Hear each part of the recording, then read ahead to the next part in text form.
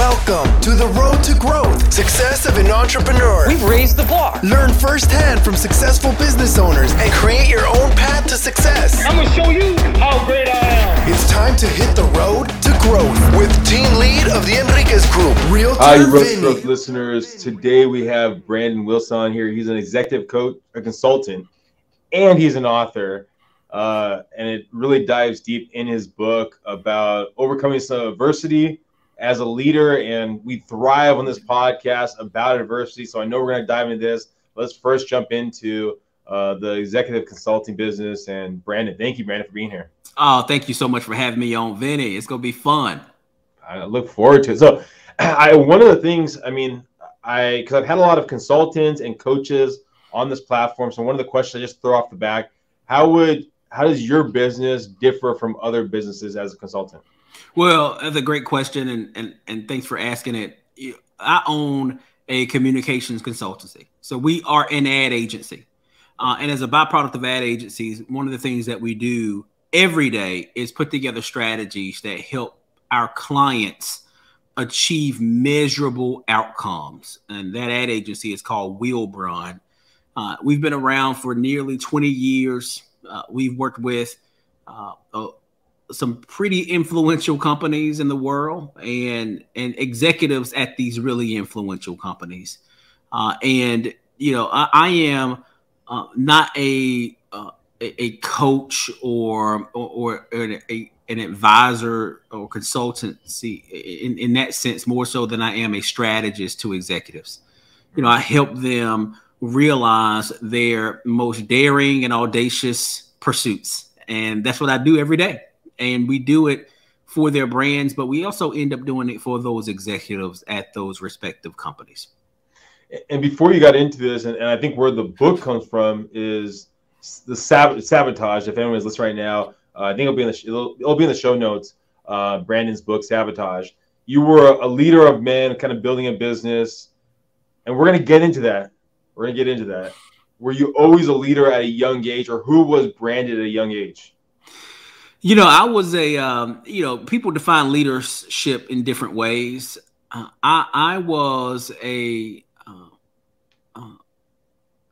carer of humanity. Like I cared about people at a young age. That allowed me at a very young age to get walked over in these kid relationships with women, with little girls rather. But as I got older, it served to my benefit. He's such a caring guy. we appreciate that as we get older. But I've always cared about the human condition. I always cared about people, and whatever it was that I was putting my mind to, I wanted to make sure that it created opportunities for other people to become involved. And we define that as leadership. But there are all manner of leaders. And so if that's the definition of leaders, and I think I was a leader at a very young age, the thing that sticks out to me most is having the ability to identify pursuits, going after those pursuits, and then encouraging other folks to come along with me and not to give up until we achieve that noble pursuit. And I did that in sports. I did that whether it be in leadership organizations at school. I was never, let's put this out there, I was never the smartest student. And I was okay. I was decent. But one of the things that I really learned early is the power of collective impact, that everybody has some talent to bring to the table. And a great story that really shined a light on the impact of collective impact is when I enrolled in a entry level biology class at Auburn University, where I graduated from. And I remember walking into this huge lecture hall filled with about 500 students. I think it was about 500 students in there. It was massive. I had never seen anything like that in my high school. And we sit down and the professor comes out and she starts talking about instantly, first day one, the role of the mitochondria as the powerhouse of the cell, how energy is made using ATP or adenosine triphosphate. Just these crazy processes that make the body work. And I was in the class thinking, like, what in the heck is this lady talking about? And everybody in their seat was nodding up and down in affirmation, like, yeah, I know about that. Yeah, I know about that. Yeah, I know about that. And I looked at the guy next to me, and I just got the courage to lean over and ask him. I said, hey, do you know what she's talking about? And still moving his head up and down in affirmation, he mouthed back to me, I have no idea. So at that moment, I said, oh, it's not just me. I don't know how to do everything. I don't know how. We need each other. We exchange numbers. I got other people in the class, and I formed these study groups. And everybody would bring their own talents and skills and strengths to those study groups. And I would venture to attribute my ability to assemble teams and to put people together and connect them in a position to utilize their strengths as the reason I graduated from college. When you're even in that sense or later on, how do you grab enough people to be productive? Yet sometimes when you get too many cooks in the kitchen, sometimes it can be unproductive because people are talking over each other or maybe trying to lead the direction other ways. So where's that balance and that come from? Well, it's about understanding your weaknesses. I mean, you need a lot of people if you have a lot of weaknesses. So it's all about, I think leaders might get into a position where they're the proverbial too many cooks in the kitchen if they have a poor assessment of their own skill sets. And they start to recruit or build teams of people in order to get those teams to do their work for them.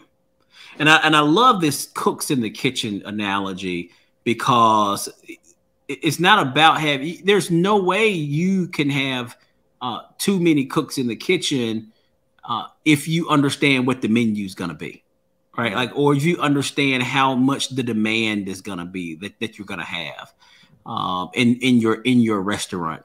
And it's important to know that if you are not a cook, then having all of those cooks around you, it's important to have a leader there or an expert there who knows how to cook. And so putting together those team dynamics, a great team that compensates for your weaknesses, I think is incredibly important. And it's something that has happened to me naturally over my life and over my time growing up. But then we start to see the impact of it as a professional, where the consequences are even greater.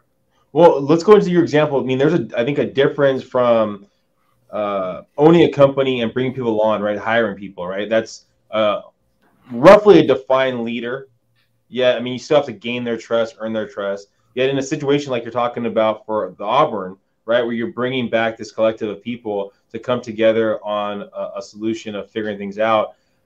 In those scenarios, how would you build yourself up to, I guess, be that leader and allowing people that maybe are other natural born leaders to kind of step aside? Yeah, and this is a great segue into why the book Sabotage is so important, and I'll get there in a second. The most effective leaders understand that they are first and foremost system builders. So it's not about assembling just people together, but it's also assembling processes together. And in assembling those processes, everybody is able to gain something of value or benefit from the institutions you've built. And if you take that analogy, like that study group, everybody was able to participate in some way and to gain something different of value from being a part of the system that was introduced to them as a way of ascertaining, studying, and then regurgitating the information that was gained from them. So there were incredible note takers who gained an opportunity now to read those notes aloud to other people and to have them ask questions about their notes. But their skill is just taking the notes. but they've never really had to think critically about what they wrote down. And they really needed an audience to be able to do that. Some people learn didactically. They like to challenge the information on its face, and they gain an audience to do that. So creating not just the group, but a process for that group to working in. And this is the difference between those who are journey people, hobbyists, and those who start out as solo practitioners and eventually scale to building companies that eventually become institutions. And so there are these levels, and the levels are always differentiated by how robust the systems are that leader puts in place, because the systems is what allows for that plant to grow. Well, let's go back to your journey, right? So you're at Auburn, you leave Auburn, right, and you look to build a business, and this is kind of where I guess we're segueing into your book. That's right. And getting at least understanding too of, I'm assuming, and this is never great to assume, that basically this knowledge base that you've grown about putting to get these thriving systems in place was probably something that you weren't too familiar with in college and maybe a little bit afterwards. No, I knew it was a talent. I knew it was a talent, and I was, after college, I was recruited to work at a civil rights organization to start a higher education division for them. It was essentially a higher ed consultancy, so I provided strategies and consultancy to college presidents across the country. That afforded me access to incredible mentors. I mean, people who were doing just incredible things, and people who had become masters at tapping into the power of collective impact. But in doing so, and in achieving those really bold things, they found something else out, that there are forces in and around us that stop us from having the type of success that we set out to have every day.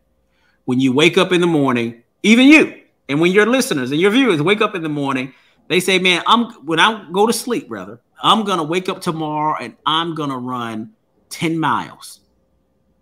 When they wake up in that morning, first thing they probably tell themselves at 5:30 in the morning, I can sleep another 30 minutes.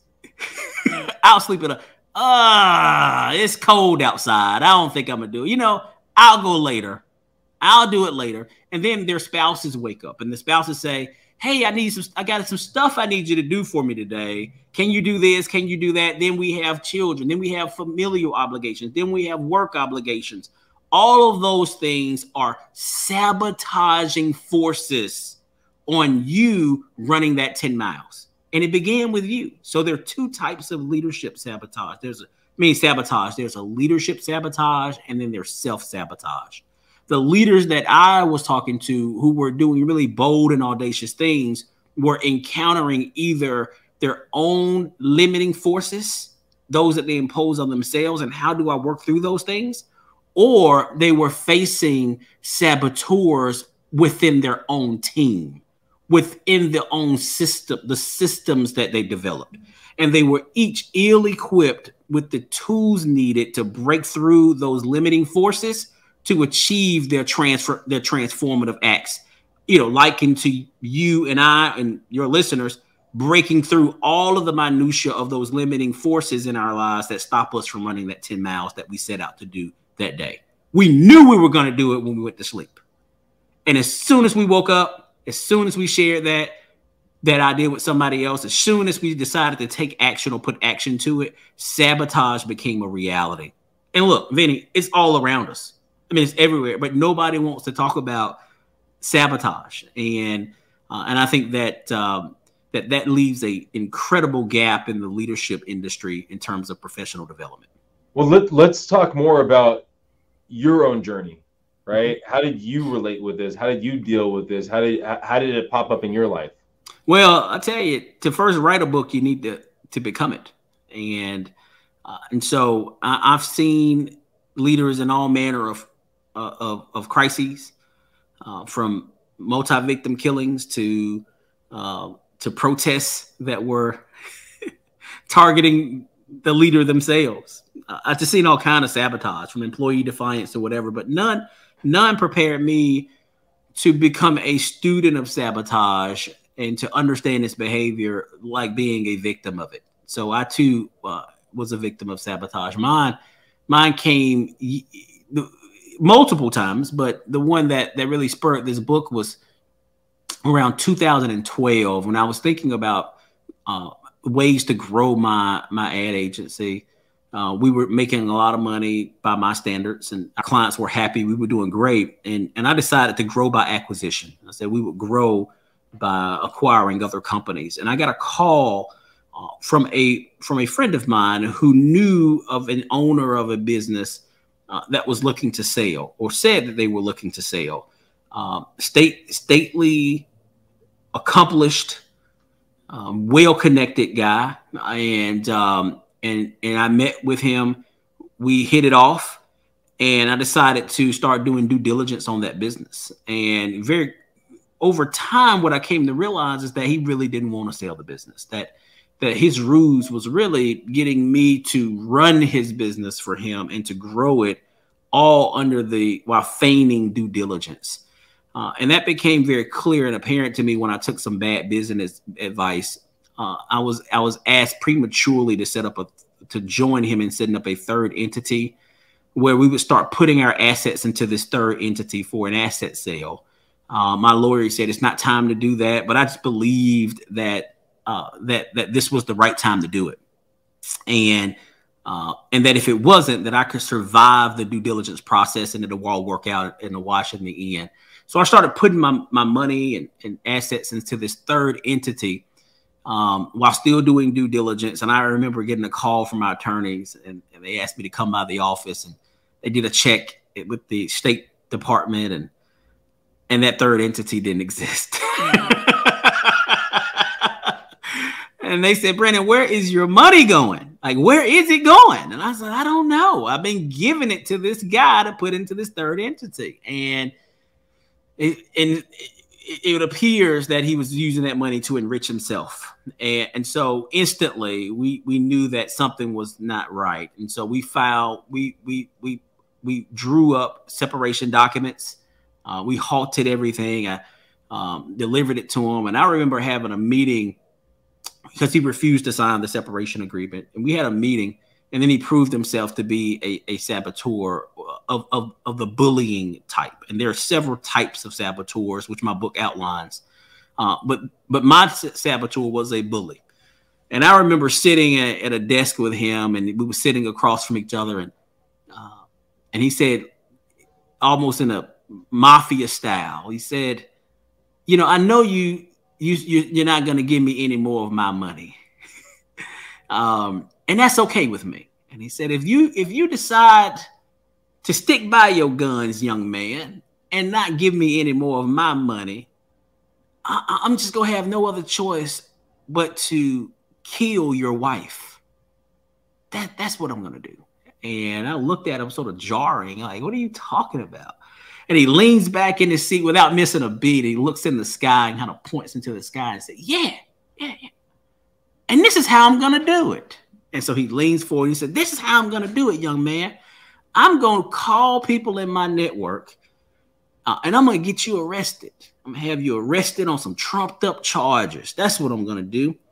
And you may go to jail. That's fine, but you'll be able to bail yourself out because you have my money. Is what he said. And I was listening to his play-by-play book.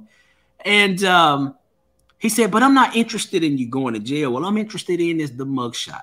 And I'm going to do two things with that mugshot. I'm going to circulate it all around town so I can embarrass your wife because everybody's going to know she's married to a crook. And then the second thing I'm going to do, I'm going to use it to blackball you from the industry so that I can rob your household of the revenue that it needs to survive and to thrive. Do you want that kind of life, young man? If you don't, just give me my money. This was our conversation.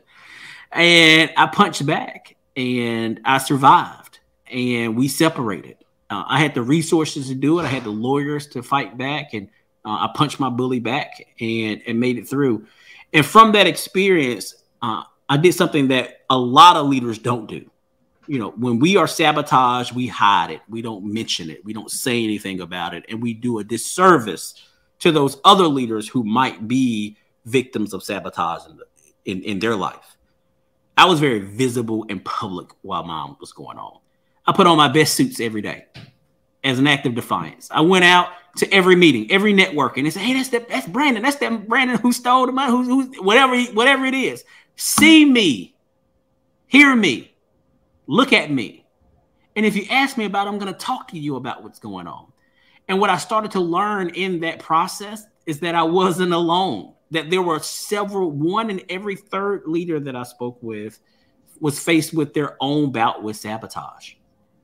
And they had nobody to talk to about it. And even worse, they lacked the requisite skills needed to overcome what they were enduring. So how long were you, when he relayed this information to you, how long were you in your business for at this point in time? Our business was around for about 10 years. Okay. Well, about 7 years then. So we were pretty mature. The good news, when I say I survived, I want to define what that means. What I mean by that is our client stayed with us. Our employees stayed with us. The goals that we were seeking acquisition to achieve personally from our personal life, we have those now. And so what I mean by we were not stopped. The things that my family, my employees, that we set out to do, we didn't allow sabotage to stop us. We overcame it. And so that was that. I want to make sure that we know that survival means thriving to it. Actually means not being deterred from what you're after as a leader. When you're in that moment, right, where he's relaying to you that, hey, I'm going to tell X, Y, and Z, I'm going to say this about you and scream it to the sky, right? And there's so much information out there, especially today on social media, where someone can post something and say it, and before you know it, it can be, okay, I'm not going to work with this person because this cancel culture, however you might absolutely, want to call it, right? Whatever you want to call it, right? Yeah. Right. And so in that moment right there, did you look at, okay, I'm going to figure out the story that I'm going to tell, or am I going to try to keep this quiet until he starts doing what he says he's going to do? Well, great thing, because I know some of your listeners are probably facing either their own sabotage, self-sabotage, or leadership sabotage. And I made a decision, which I would encourage you to do, is to not think about it as I need to come up with my own narratives. I believed him. First thing I did was believe him. When he said, I'm going to do A, B, C, and D, I didn't take it as a threat. I took it as him showing me the hand he has in this card game. Like bullies are so confident, and the book breaks down all the types of nuances of the psychological and the emotional habits and behaviors of these different saboteurs.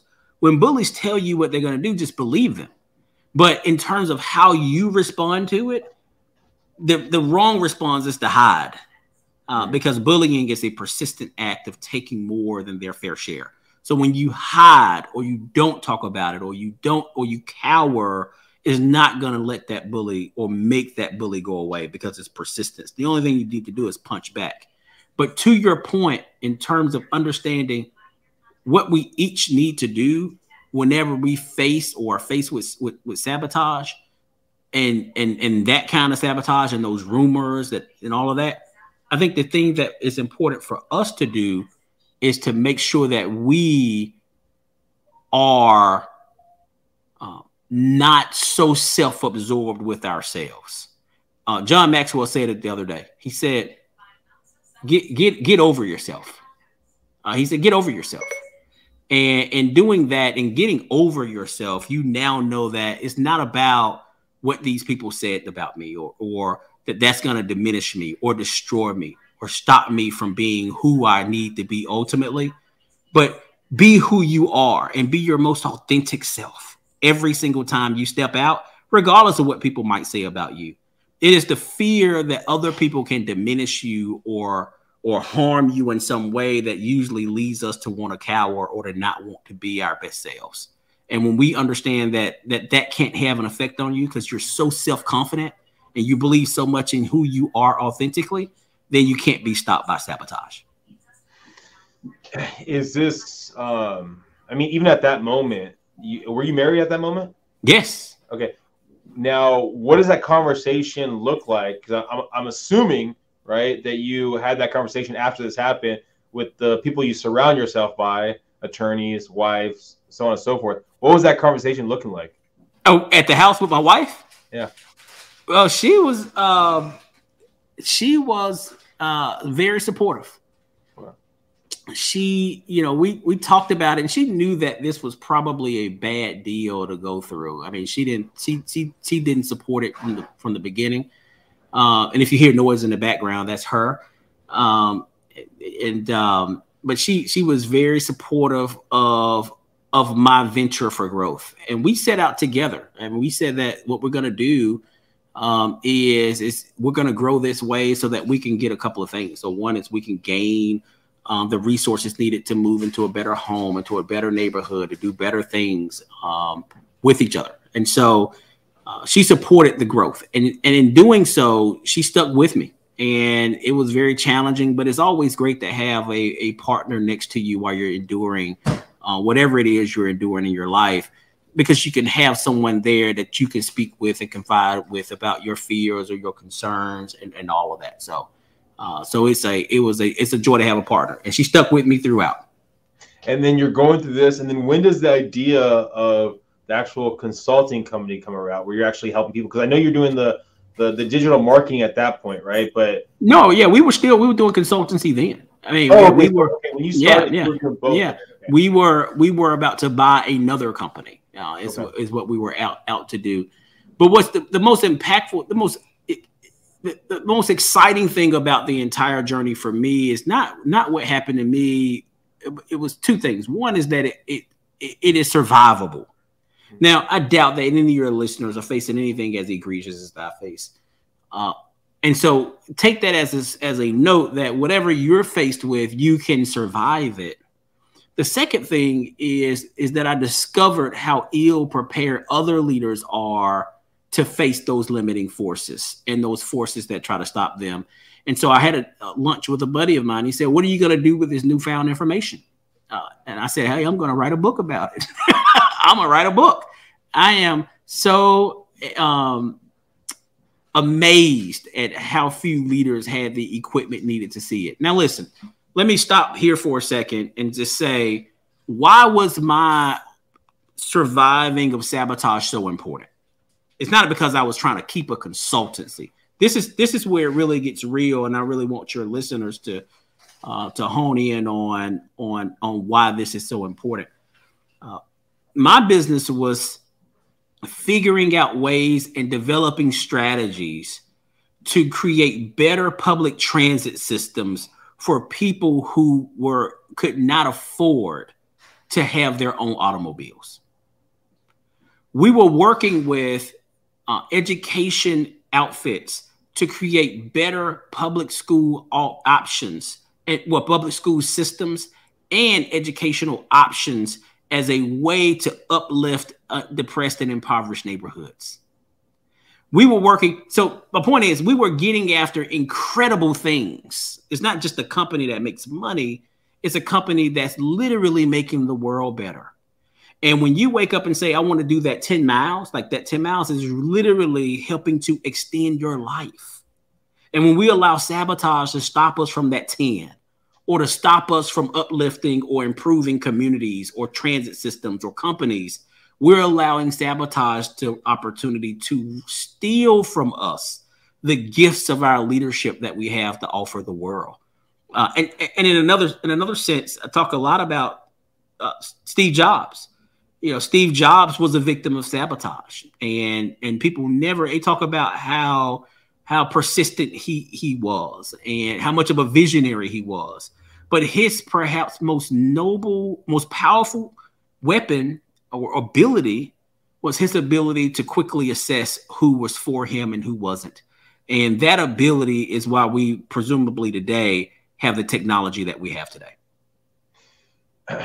Now everything is, I mean, hindsight is 2020, right? If looking back at that situation that you had right there in your own moment of sabotage, right? Is there anything that you've learned over the years that would have made the situation even smoother than it was at the time? Oh, absolutely. Yes. The first is for every leader. Always, and this is important. This was hard for me to accept. It's important for us to wake up tomorrow. You don't have to do it today, but wake up tomorrow and look in the mirror and tell yourself, I'm not that good. We're not. We're not. If I had done that years ago, the process would have went smoother. I probably wouldn't have been in the process, because the act of not taking yourself so seriously, the act of practicing self-humility allows you to do two things. One, it allows you to take a real assessment of your true abilities, but also your desires and your drivers, to know that thing that makes you most vulnerable. At the time for me, I was after the bump in net worth that I would gain as a result of pursuing that bad deal. And I was willing to survive and throw caution to the wind to get that. And because that money was a vulnerability for me at the time. And so think about it. So I would have known if I just said, look, I'm not that good. Why me? Then I would have done the self-assessment needed to avoid all of the sabotage that came later on. And it's important for you to start with that statement and then take a critical assessment of who you are. The second thing that statement allows you to do is to really receive opportunities from a lens of understanding if it's coming from a place of genuinity. Is it really an authentic request? When that person comes to you and say, hey, I'm going to give you a promotion, you repeat to yourself, I'm not that good. Why? Hey, man, I want to give you $1 million. Here go my company. I'm not that good. Why?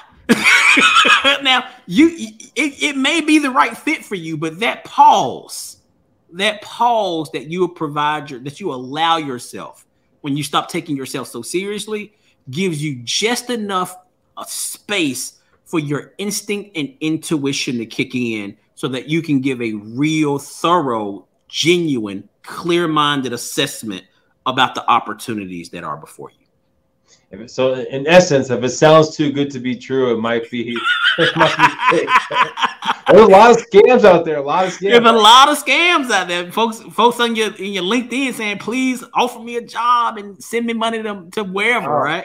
One of my clients, she was telling me before her father passed away that he would send money overseas. It was like a couple $100, but people would send them stuff, and he'd send over a couple $100 for new cars or new this, and she would catch it in the mail before it go out. Yeah, so it was like, if it sounds too good to be true. But think about how easy it is for that victim to pause and say, I'm not that rich. Yeah. Why me? Yeah. I mean, it's important.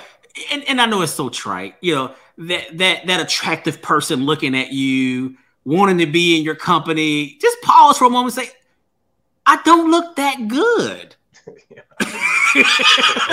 It is hubris that oftentimes makes us vulnerable to the wiles of sabotage. And so in the book, we talk about the activities of sabotage. And the other thing that, now hindsight is 2020, I would have been more self-aware. I wish I were more self-aware then than I am now.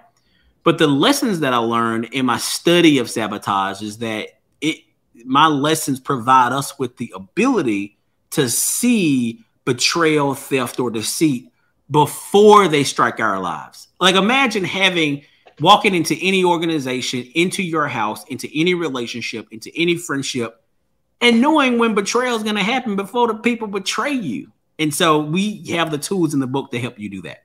Well, I think it becomes a balancing act for people listening, right? Having that confidence that you can start your own business, you can build your company, yet taking a second to say, okay, I need to keep myself grounded a little bit, assess this, and then go back to that level of confidence that you have. You can't live in both those worlds, yet dabble in up here, go back down here, and keep playing around with it, I think. Well, and I will take what you said one step further. Not that you can't live in those both worlds. You shouldn't live in them. My business grows most rapidly when I get out of the way. Yeah. Those meetings go so much smoother when I'm quiet. Those new business deals happen quicker and I close them quicker when I let the client close them. Get out of the way. Get out of the way and you watch it grow. If you don't remember anything else from this episode, get out of the way and watch it grow. And we oftentimes want to stay in the way, and that keeps us small, but it also keeps us a standing target for those assassins of sabotage who try to take us out. Talking about growing, if we're talking in 5 years from now, where's branding going to be? Where's your company going to be? What's the future hope for you guys? Yeah, for us, it's gonna. In 5 years from now, we will have measurably impacted global health disparities for people living with HIV. Oh wow. We would have done that, and we're working right now with Yale University, with professionals at Yale, in order to do that. And I'm sure those professionals woke up and said, "Hey, man, I know we're at Yale, but I want to go out and make life and access to healthcare a little easier for people living with HIV in Africa." And I'm sure folks in Colombia called them and said, "Y'all can't do that. That's sabotage." Yeah. I mean, think about that, right? And so we're helping them get through all of those challenges to do that. Another thing, in 5 years, we would have built a college campus with Apple. Wow. That provides innovation and global opportunities for students at historically Black colleges and universities. I'm sure when the folks at executives at Apple brought that idea up, they came to my office and we came up with it together, that idea. But when they took it back, I'm sure they said, "Man, we make phones. What are you doing building a campus? We don't do that. That's sabotage." So in 5 years, we won't be stopped. And my book is really about creating the unstoppable leader. And a real quick story: there were leaders who were stopped. It was a great story. There's stories after story after story after story of executives who went out to do bold and incredible things. And some of them were not successful. And one of the stories that I talk about in that book was some restaurateurs who had their vision stolen from them. And that company, I won't bury the lead, I won't ruin the book, but that company still exists today. But if you knew the original founders of that company, if you knew that they were like movie set designers in Hollywood, and once you read the book and you find out what this company is, you're going to be like, man, that company could have been way cooler than it is today. But they allowed their gifts to the world to be stolen by a saboteur. They were unprepared. Steve Jobs was prepared. We now have that. Martin Luther King Jr. was prepared. So we now have his dream as inspiration for making sure that we can become a more united world. There, perhaps for every Martin Luther King Jr., there's probably 300 more of him. But 299 of them got sabotaged by J. Edgar Hoover and by COINTELPRO. Think about that. I mean, something that I've talked to, sometimes you have sabotage, as you call it, and it's not in a negative way. It's just because they weren't able to accomplish it, able to do it. And so they're trying to protect you and tell you, hey, what are you doing? Why are you wasting your time there? I mean, I think there's a big story out there of just people that can't see your vision, can't do it themselves, and they think they're protecting you. But in the end, it comes back to the idea of sabotage. It is absolutely sabotage, because one of the things that sabotage does to us, it allows other people's lived experiences to become our lived experience. Now, listen, I want to make a couple of statements. Today, I want to live a mediocre life. Said no one ever. Today, I want to be just an assistant manager at my company. Said no one ever. Like, we all have these lofty dreams, these lofty goals, but life puts in front of us these these challenges and these limiting forces that over time they sort of wane on us, and they make us give away our best life and stop pursuing that next thing. And we effectively allow ourselves to be sabotaged. And then over time, we start sabotaging ourselves as a way of accepting or embracing that life. There's a stat, like 98% of the people in the world are living a life that's less than the life they dreamed they would have when they were kids. Think about that. This book is about giving you the power needed to assess why you keep sabotaging yourself and to assess why you keep attracting saboteurs in your life. The 2% of the people have done it. And I would tell you, I'm living my best life. I love the life that I have. I am in the 2%.